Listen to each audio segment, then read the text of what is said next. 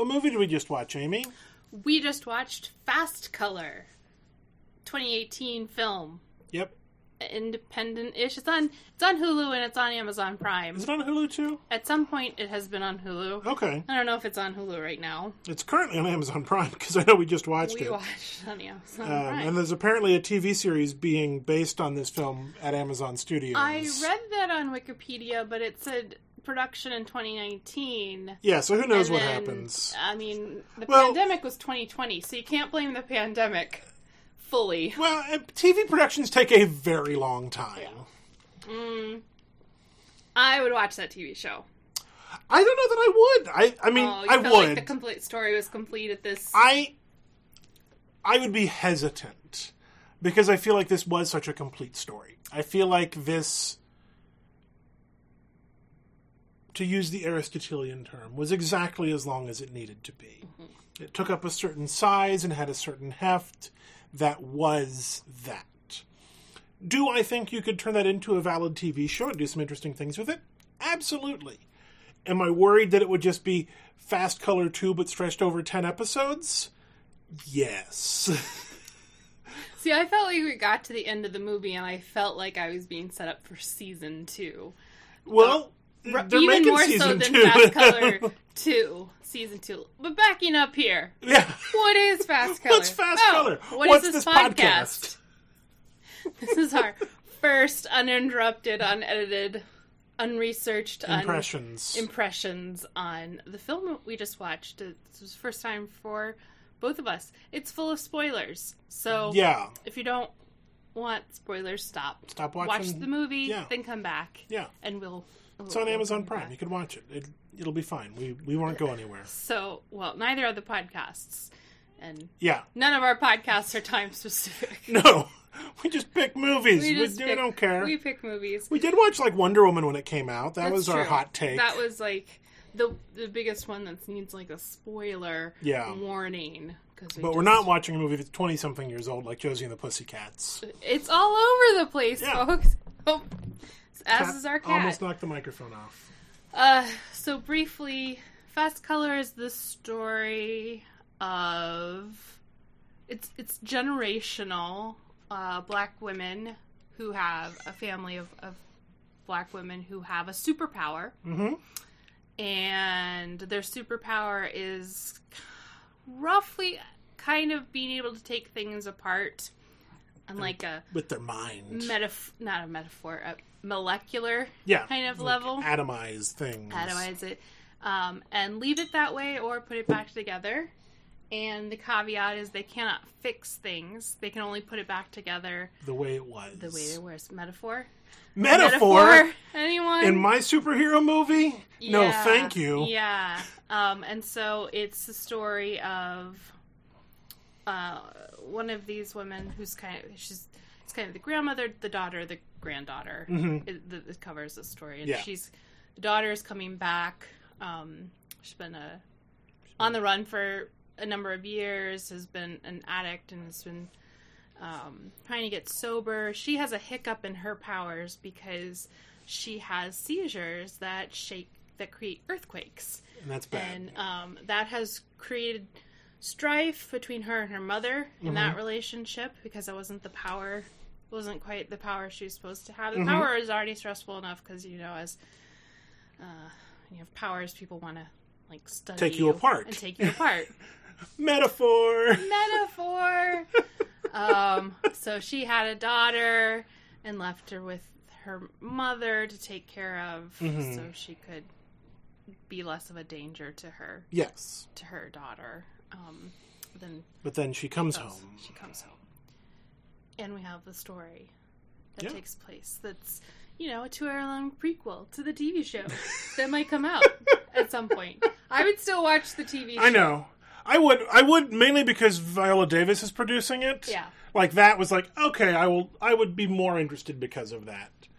Because I will say, looking at the cast of this film compared to the creatives behind it, there is a distinct difference in that the director and writers are all white, and the cast is not, which is fine. That's not a bad thing.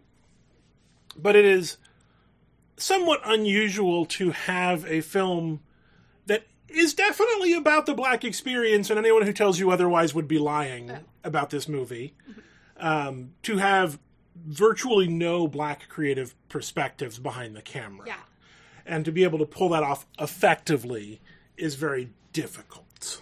That's totally fair and true. Yeah. I would say I think they did a pretty good job of it. I think they did it by keeping the story very focused and very small. Yeah. And using lots of metaphor without getting explicit or preachy, which I think are two things that can happen. There's also really no outside world. Yes. Scene, so you can't. That is not coming in to the story. You get hints of it, you get aspects of it, but you don't have a lot of context. Yeah. Which I think is important. It feels like both a stylistic choice, but also like a budgetary choice. Mm-hmm. Like we don't have the budget for this. We got 6 actors. Yeah. in a farmhouse. It's a small film. Yeah. In terms of production and budget and. Yeah, definitely a low-budget indie. It just happens to also be a superhero movie. Another one that came out at South by. Yep. I've been watching a lot of... I don't like independent films. I'm sorry, we'll stop watching independent films. I keep picking them. I liked this one, though. I did, too. I thought it was a very tight film in terms of using all of the languages of filmmaking and telling a story with all of those elements. Yeah. I was really impressed by the economy of dialogue in particular. There is not a wasted line in this film. And there is a lot of storytelling that's done with 2 lines of dialogue or 3 lines of dialogue. And that is impressive to see. I think that is harder to do a lot of times because you have to use everything in the filmmaker's toolkit. You can't just rest on your dialogue, which is what I like to do when I write things. Well, yeah, and dialogue is really easy to analyze. It is. Because we're such a language-based society. Yeah. Literature's better art form than film performance. Which is a better art form than TV. Right, all of that. Yeah. Silliness. None of which is true. All that silliness. So yeah, this movie the things we do know about the movie that I think about the world of the movie is that there is a very significant drought. There is no water. There is no rainfall. For about 8 years. Yeah. That's important. Yeah. Was it that explicit that it was 8 years? Yes, okay. It was said. I didn't write that down. It may have been in Beau's over the voiceover narration. at the journal at the very beginning. Yeah. Or... I think that's when it would have been if it was somewhere. Someone may have said it. Yeah. Passing dialogue. And so water is incredibly heavily rationed. And rationed isn't even the right word. It is sold at a premium. Yes. And the again, visual storytelling of seeing all of these jugs that have been used over and over again that all have the red band around the midpoint so you can tell when it's half full. They're all milk jugs and water jugs. Yeah, yeah. But old plastic beat up jugs. And water is being sold at a premium, and getting even a little bit is a big deal and is expensive. A half of a 5-gallon jug was half the price of the cheap motel she was staying at for the night. The hotel was $35 a night. Yeah. Half of a 5-gallon jug was $26.50. The full 5-gallon. It wasn't even a 5-gallon jug. No, it wasn't. It was probably a 2.5. The half. Yeah. So the half of the 5-gallon. Yeah. The 2.5. So it was again very expensive, which is again established without a lot of dialogue or narration. There was some, but it's very clear that there is a scarcity mindset in the world. Yes, so in some ways this is kind of a post-apocalyptic film because at this point the drought is at apocalyptic standards. When they go into stores, it's empty shelves, a few canned goods. Yes, as again, metaphor, something broken. There is something broken about the world.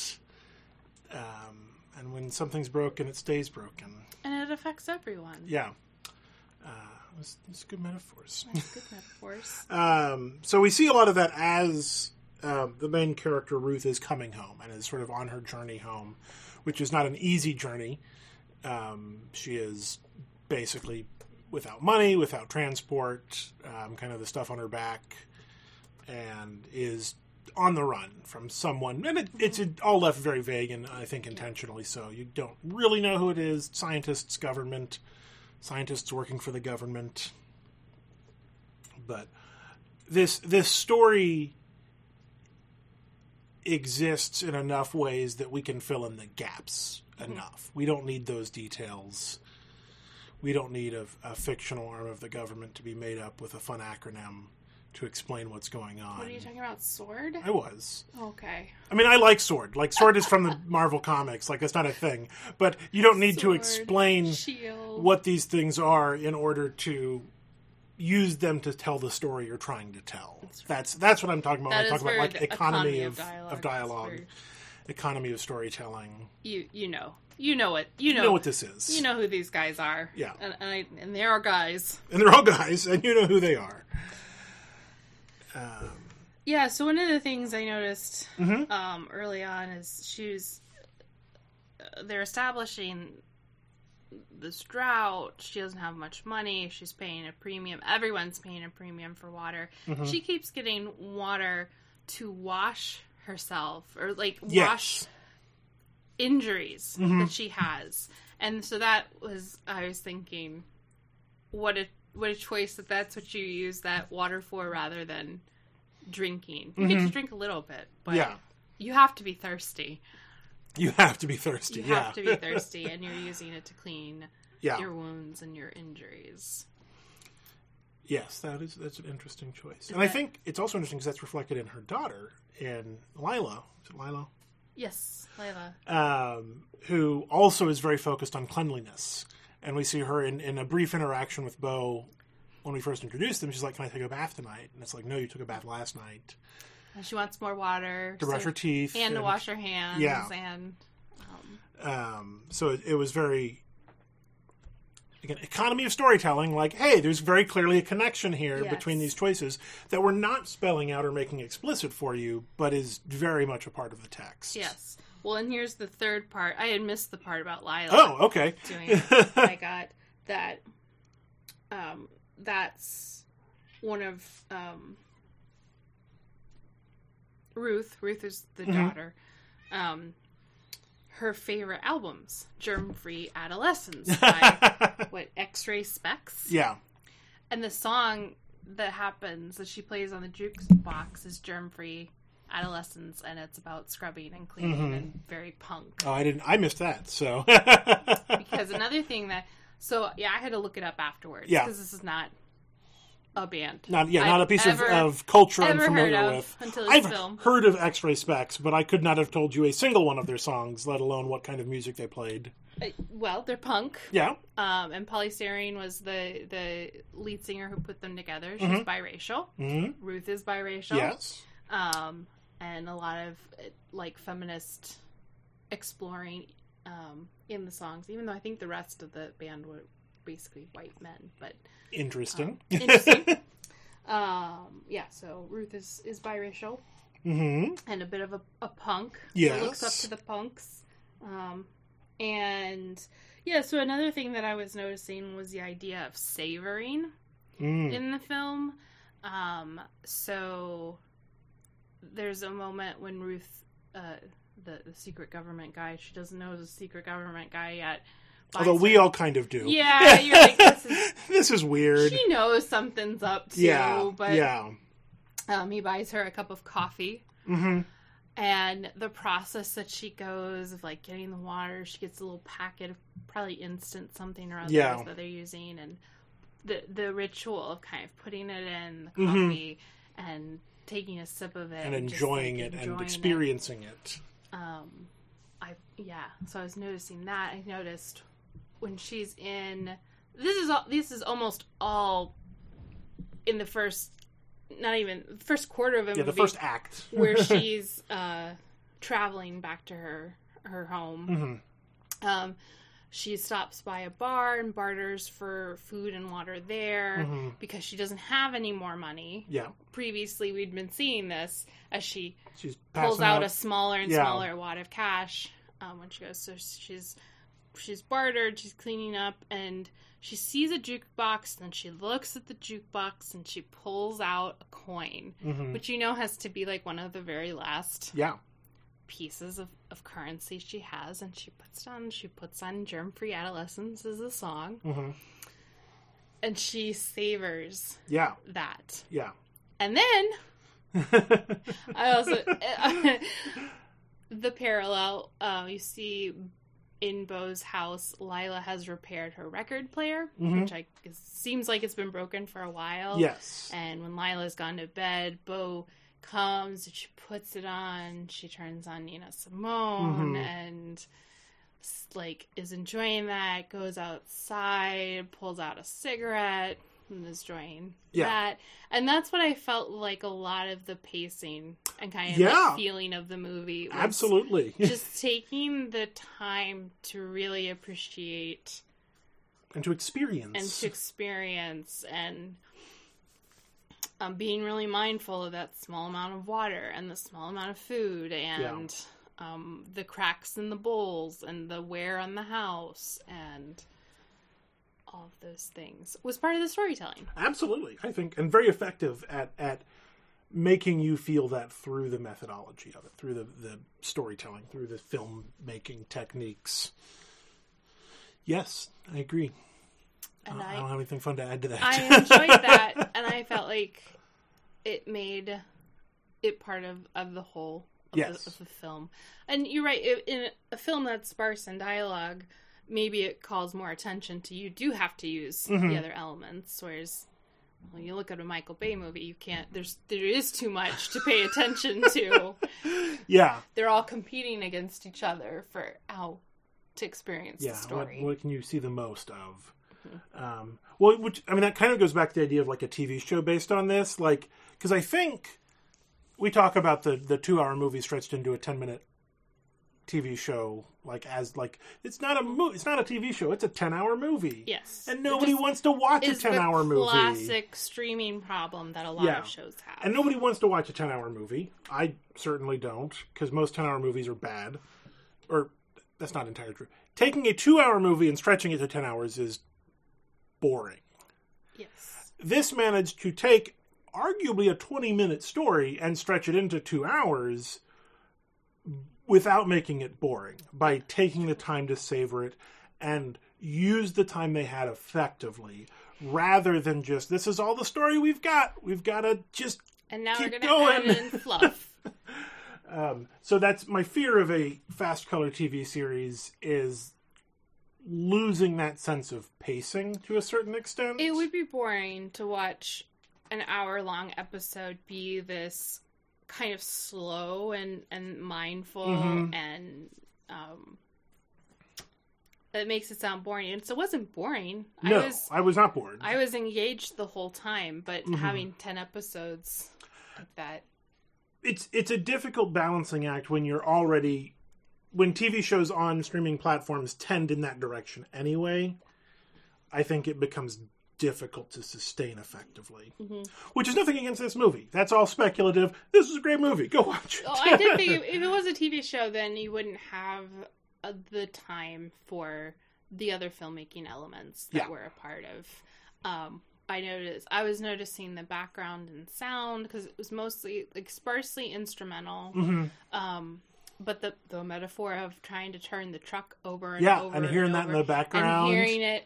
And of course it turns over right after Lorraine Toussaint. Toussaint? I don't know how to say the actress's name. Who plays Bo. Yes. As soon as she says, we've all been generations have all been family. Doing the same thing over and over and over, hoping someone was going to get it right. And that engine turned over, which the granddaughter, Lila, had been trying to fix. So she could escape. So she could leave. Yeah. So she could leave. Like her mom. Although she didn't know her mom. Yes. Until this movie, until the events of the film. But yes, and we even get, Bo's story of trying to escape. Mm-hmm. And we hear her perspective on that. And it really is about this repetition and this cycle of family and struggle. And I thought, this is not a twisty-turny movie. It's not trying to surprise you at every turn. But seeing, the sheriff, is on their side, is actually trying to help them, was a nice reveal. Especially when we get to the reveal that, he's your father. Which is presented to us as a surprise. Yeah. But is not dealt with by anybody in the movie as a surprise. Which just to the granddaughter. To the granddaughter, Lila, who did not know who her grandfather was. But I like that it wasn't like a twist to Ruth. No, of course she knows who her father is. That's not what this story is about. Yeah. And it's not trying to trick you or surprise you in that way. But we, the audience, weren't told until we needed to know. Mm-hmm. Rather than having information withheld from us, which a worse production would have done, would have withheld it to make it a surprise at some point, rather than just not needing to tell us yet. Which is good. I liked that. Yeah. Yeah. That's good. Good job. Good movie. I'm thinking about this in the context of, we watched the movies with Mikey on Speed Racer, which was fantastic. I really enjoyed that. Maybe we'll watch Speed Racer again. Movies with Mikey's is a YouTube video essay show. Where a guy named Mikey talks about movies. Yes. Very well. He talks about them very well. Yes. He does a good job. He does a really good job. He always makes me just fascinated by whatever movie he's talking about. But there was an aside in that talking about the start of the superhero movie boom and Iron Man sort of being the first of this generational shift in filmmaking that we have seen since. Mm-hmm.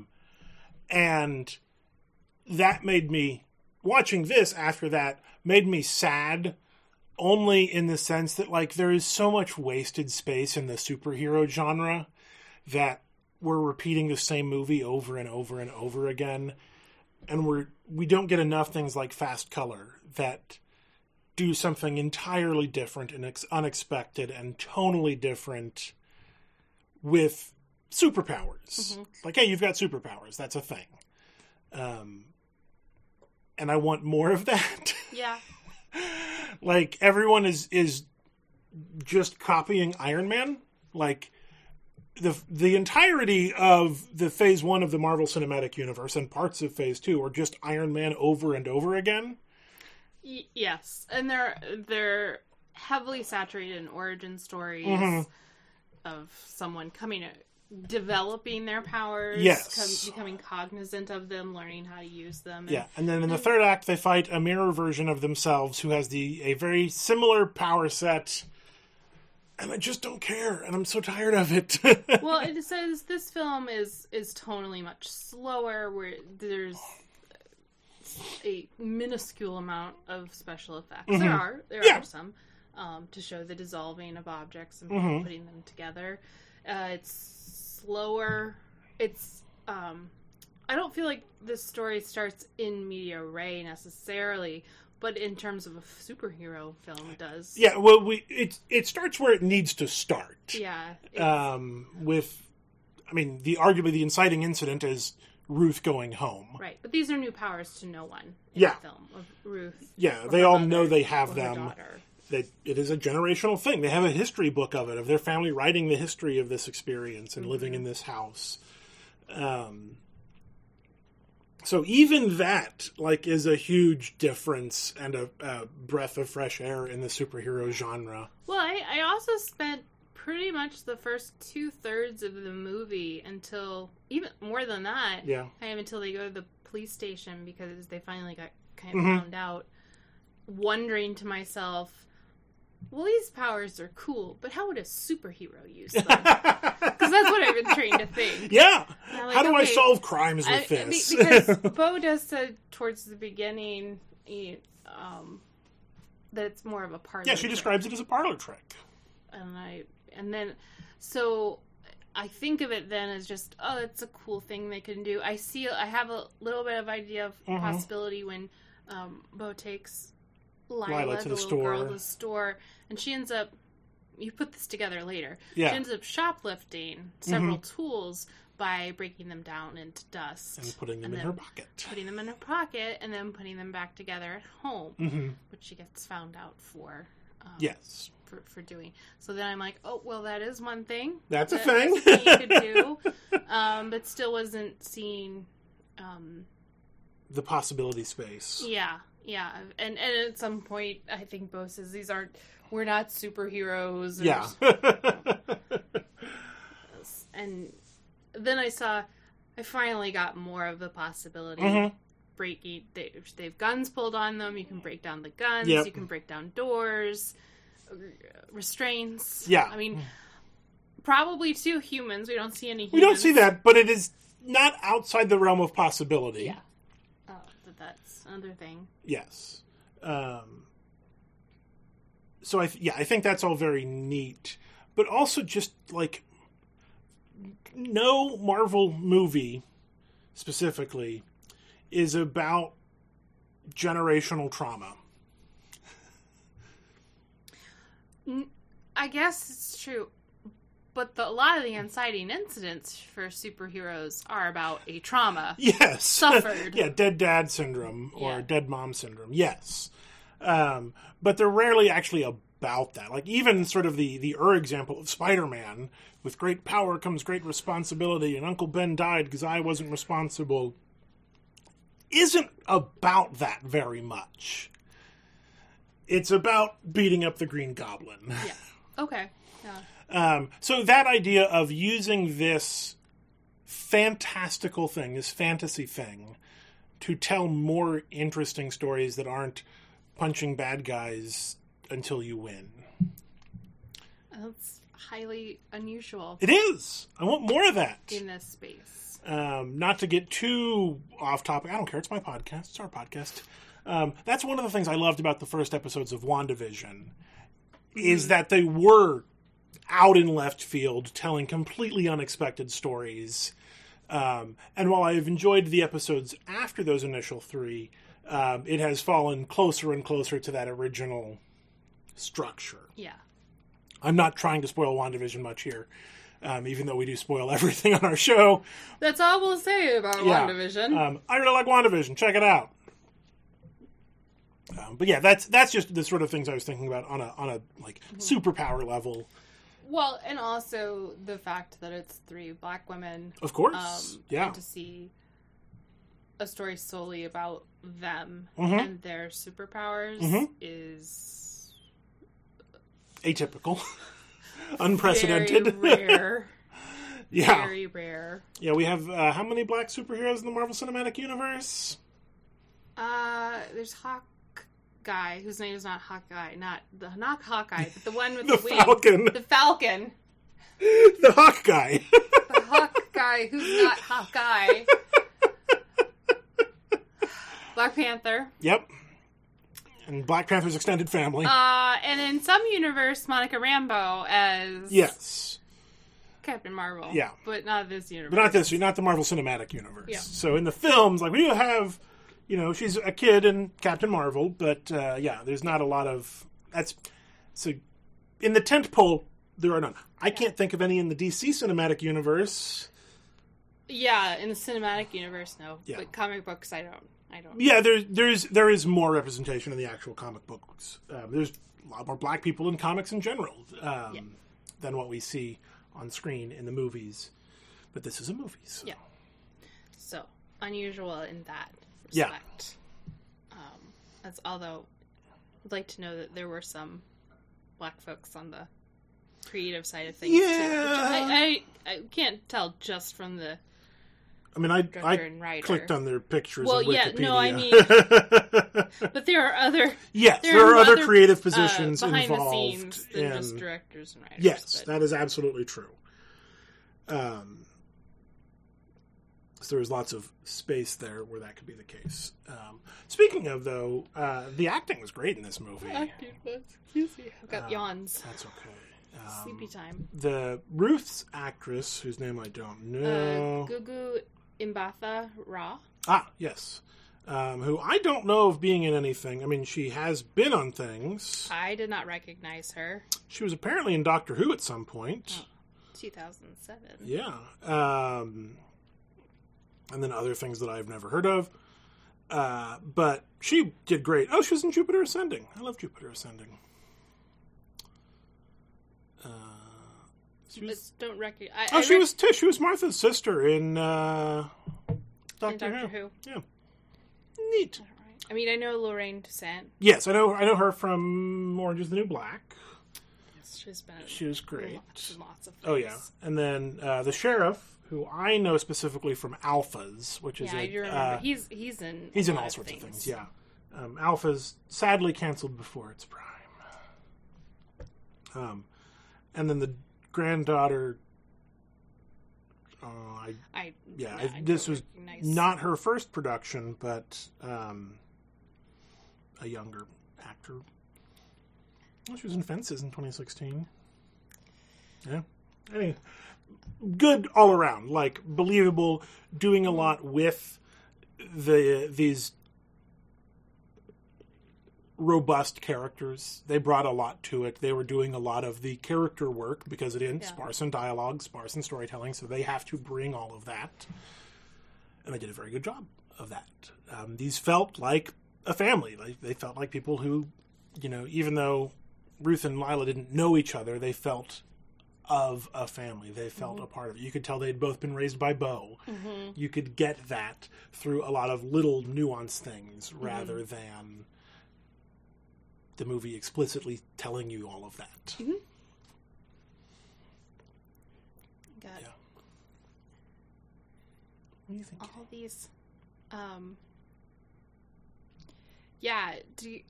Did you also notice? Again, I don't know if this is part of my idea of savoring, but the colors and the cinematography. Not when they were sees doing the colors, super, but I thought the film's colors were very much in like a palette of blue, white, and kind of a dusty yellow. Yes. And I noticed that, which is rare. I don't notice those things very often, too. And taking what's a pretty desolate landscape, devastated by drought, and making it beautiful in a lot of ways. That was something. Yeah, no, it definitely did. It felt that way. It felt peaceful isn't quite the right word, but it was shot in a way that was honoring the space and the land, even though that things were bad. That didn't, it kind of goes to Bill's line of, we always think the world's ending. My grandmother had to hide under her desk when she thought the bombs were going to fall. You have complex sympathies towards Bill, or at least I do. I don't really like him at any point. But he's trying to do what he thinks is best. Mm-hmm. But yeah, the idea that the world is always ending, but people still have to live in it. You still have to keep working on it. You have to do what you can to make it better. Not just say, yeah, it's always bad.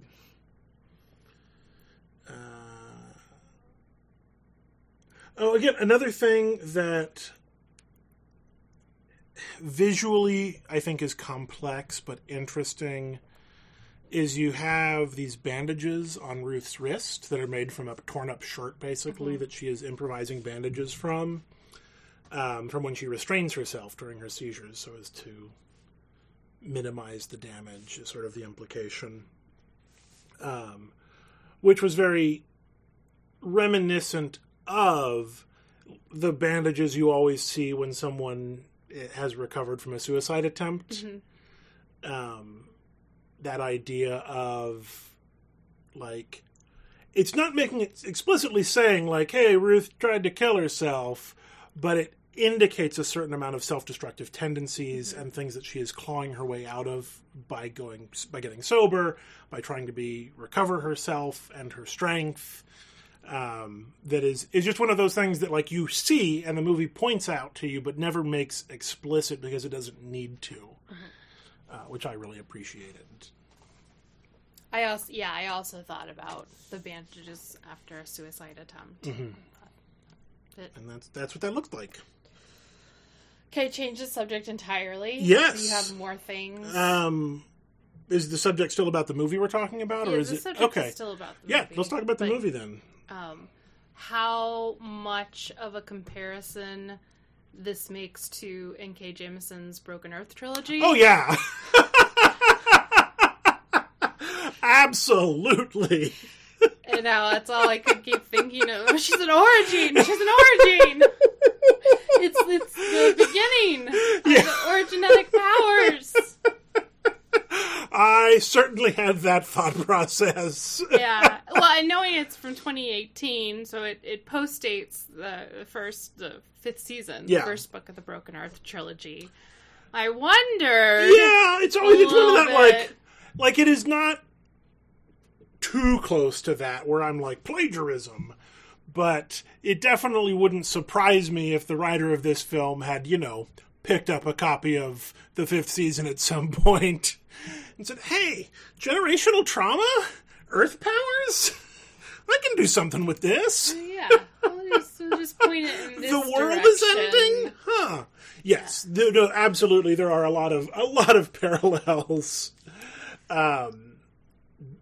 Worth experiencing both. Go pick up the Broken Earth trilogy if you haven't as well. I would say if Fast Color was an adaptation of or a riff on the Broken Earth trilogy, then I would say it's a very bad adaptation. Yes. But Fast Color is very good in what it is doing by itself. Yeah, no, I wouldn't want it to pretend to be an adaptation of Broken Earth. I wouldn't say anyone would say that was intentional. But you know how sometimes like Bugs and Ants, the movies, both come out at the same time. And that was intentional. Okay. They made one because they heard about the other. Okay, but I get what you're pointing. All the asteroid movies come out at once, and you're like, Yeah, there's a certain amount of parallel development. And sometimes that's just different people responding to the same moments in history and the same atmosphere that we all live in. We all breathe the same air, as it were. So it's not terribly surprising when similar ideas show up and a response to that. Yeah. If you don't know, N.K. Jemisin's Broken Earth trilogy is 3 novels that take place... I don't even know how to describe it without starting to spoil it. You should read them all. They're excellent. They're one of the few groups of books that I will be rereading in the future. I don't reread a lot of things. It is a story of a world ending and a woman surviving that. That's as non-specific as I can get without literally spoiling the first page of the book. But the parallel we're making to the film is that there are a group of people who have earth powers. Yeah, basically. they're earthbenders. The earthbenders, movers. Yeah. They can make the earth move. They can stop the earth from moving, so they can stop earthquakes. Or they can make earthquakes. Which can be tricky. And they can push rocks around. Yeah. With their mind. When Ruth has her seizures, she creates earthquakes. Yes, and that is reminiscent of the trailer. I think made me have more of those expectations of those parallels to Broken Earth, but there was less of that, I think, in the movie. But since we watched the trailer first, I was like, "Oh, this seems a lot like." Yeah, I was like, I don't know how you can go into this and not make some comparison. Yeah. Although, to be fair. Earthbending was a thing in Avatar: The Last Airbender, so which is also a good thing, a good show. The movie's bad. Don't watch the movie. And people manipulating elements and things with their minds has been around for lots of time. So again, it's just shared ideas, not... Well, yeah, but Avatar wasn't taken in post-apocalyptic... No, not at all. No. I'm not saying that, but... If someone had told me that the orogeny of Broken Earth was based on the Earthbenders from Avatar, I would say, so what? Oh, yeah. They're very, very, very different things. Like, so what? That's fine. So in the same way, if someone had told me that someone took the idea from Broken Earth to make this, I would be like, so what? Okay.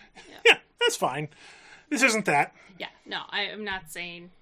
Like I said, if it was an adaptation, it would be a bad adaptation. But I know they're not even trying to do it on the sly. Yeah, so. It's not like they're trying to sneak in an adaptation on the back end. This definitely, I was thinking as we were watching the end of this movie, this is prime for, like, the ending of Fast Color explained to YouTube. Yes. Yes. If you don't know that, that's a whole genre of YouTube where ambiguous endings are... Many people can't handle ambiguous endings, and they need to know definitely what happened. It means. In black and white. This is literally what it means. And so there's people on YouTube who will come up with an answer and give it to you and say, this is what happened. I mean, I don't think that this was that ambiguous of an ending. I don't either. But I know how to read the languages as well. Yes. But you want to give your take on what the ending? No. Okay. You don't want to spell it out? I don't need to spell it out. The movie spells it out. It's like the ending of Inception. You know what happens. You just saw it. But people argue over the ending I know of they Inception. Do. I think the most ambiguous ending I've seen in a while was Annihilation. Yes. That was probably that was again, from a literalist standpoint, it was very ambiguous. It didn't bother me, though. But ambiguous endings don't bother me. Because if it always boils down to me, like, if they wanted you to know, they would tell you. It would be part of the movie. That's... there's a little bit of, like, that argument in, like, the whole death of the author argument of, like, well, what really happened? Like, what are these characters doing 30 years later? And the author's answer doesn't matter. In the same way that if you say, like, hey, actually, this character that was in all 7 books was secretly gay the whole time, it doesn't matter if it wasn't in the text. Do you feel like you're calling out a specific person there? No. Who would I be calling out? I don't understand. If it's meant to be a part of the text, it will be a part of the text, and you read it as it comes. So going to a director or a writer of a film and saying, but what really happened? Or trying to, like, suss out the super secret trick meaning is reading the movie wrong. Both of those are reading the movie wrong. The one exception I will give, is TV shows that have a central mystery that get canceled. You can then go to the people who wrote it and say, like, what did you want to do? Yeah. That doesn't become a definitive or canonical answer, but it's fun to find out. And usually the answer that they give is bad anyway, so it's fine. They didn't have time to develop it and stretch it over in workrooms and whatnot. Or, you get the end of Lost, which some people, for some reason, didn't like.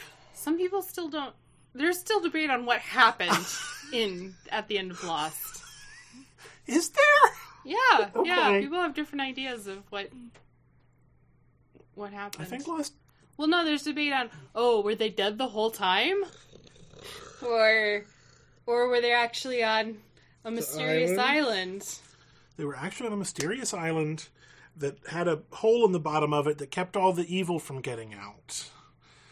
Unless you put the plug, so you just took the gave plug me out of the hole. Your answer on what it means. That's what they said in the show! There's a well, there's a hole, there's a rock in the hole. Sorry, we're super off track. Also, I'm spoiling Lost, I guess, now. Yeah, well, you had your chance. Yeah, time's up on that one. You're Sorry. getting up to 15 years. 10 years? When did it end? I don't know. I don't know either. It at least started more than 10 years ago. I think it started in 2007. Like, that was a big year for TV because you had Lost, you had Desperate Housewives. You had a lot of big shows. It was on when I was in college, and I graduated in 2007. So okay. Anyway, it doesn't matter. It doesn't. Knowing the ending to Lost doesn't mean you won't also enjoy Lost. the rest of the show. And you'll probably still get to the end and go, what? I appreciate, back to Fast Color, 2 things. One, I appreciate the sort of intentional timelessness that a lot of it had. Like, you don't see a cell phone. Yeah, and I don't know when it was set. Yeah. None of the technology that you see or experience is new.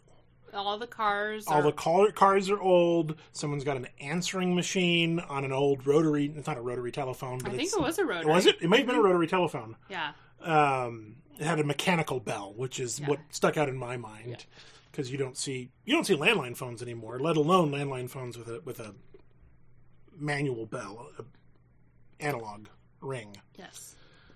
So I thought that was really neat. And you can read that two ways. It is ambiguous in that it takes place in a time before all of those things happen, a parallel timeline to our Earth, which, whatever. Or that in the future, like, we have lost that technology for various reasons that are apocalyptic. Or that it happened in, like, the 1980s. Yeah. Any of those are true. Because the only clue was the government guy saying his grandmother remembered ducking under the bombs.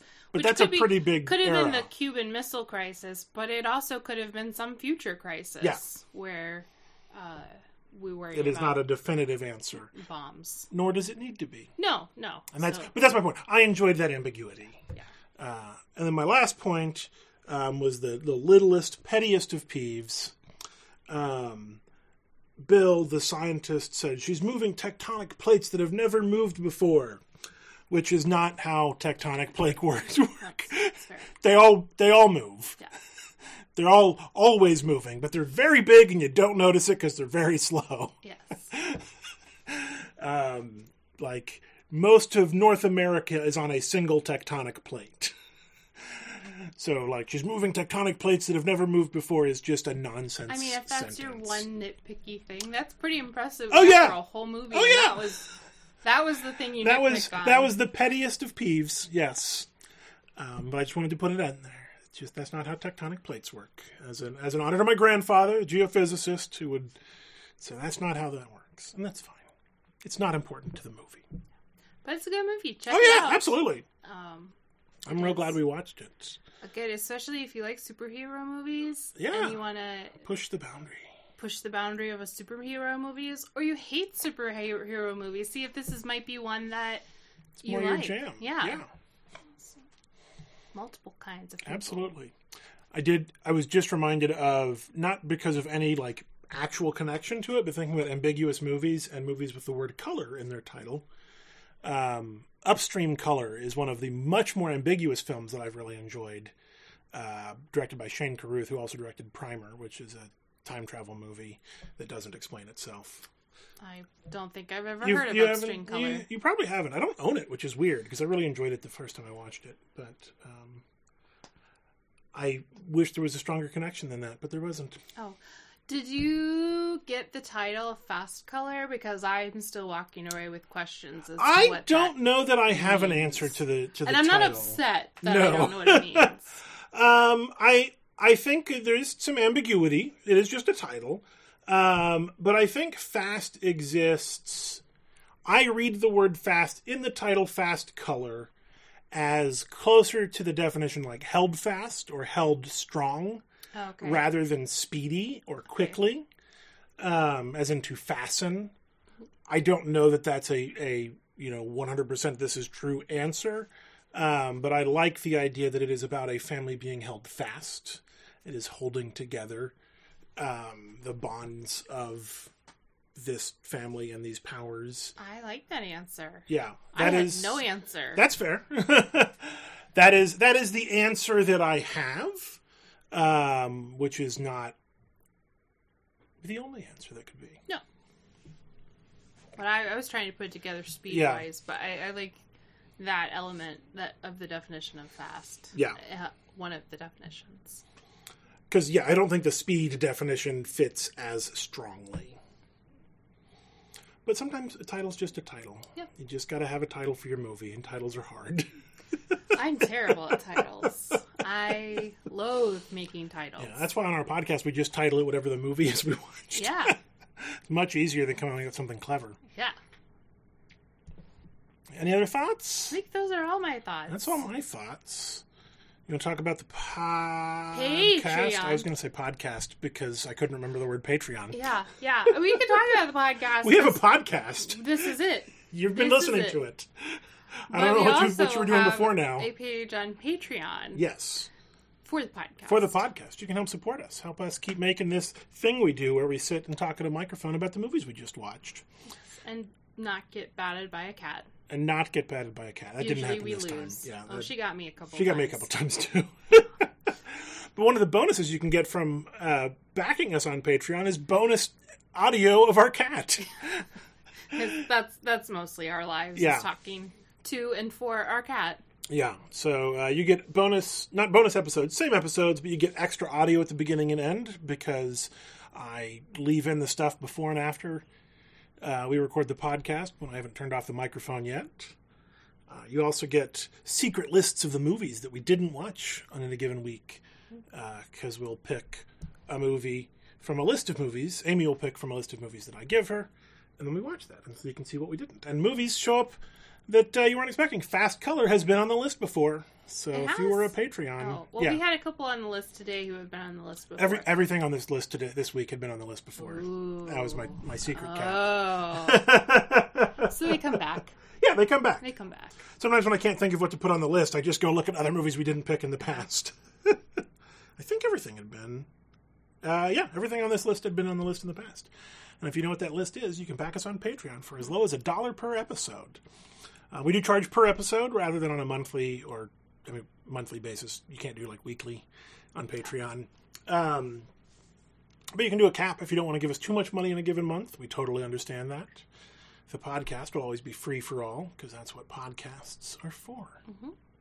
Did I say all the things? I believe you said all the things, but as soon as you turn off the mic, we'll remember the thing that you did not say. I remembered it already.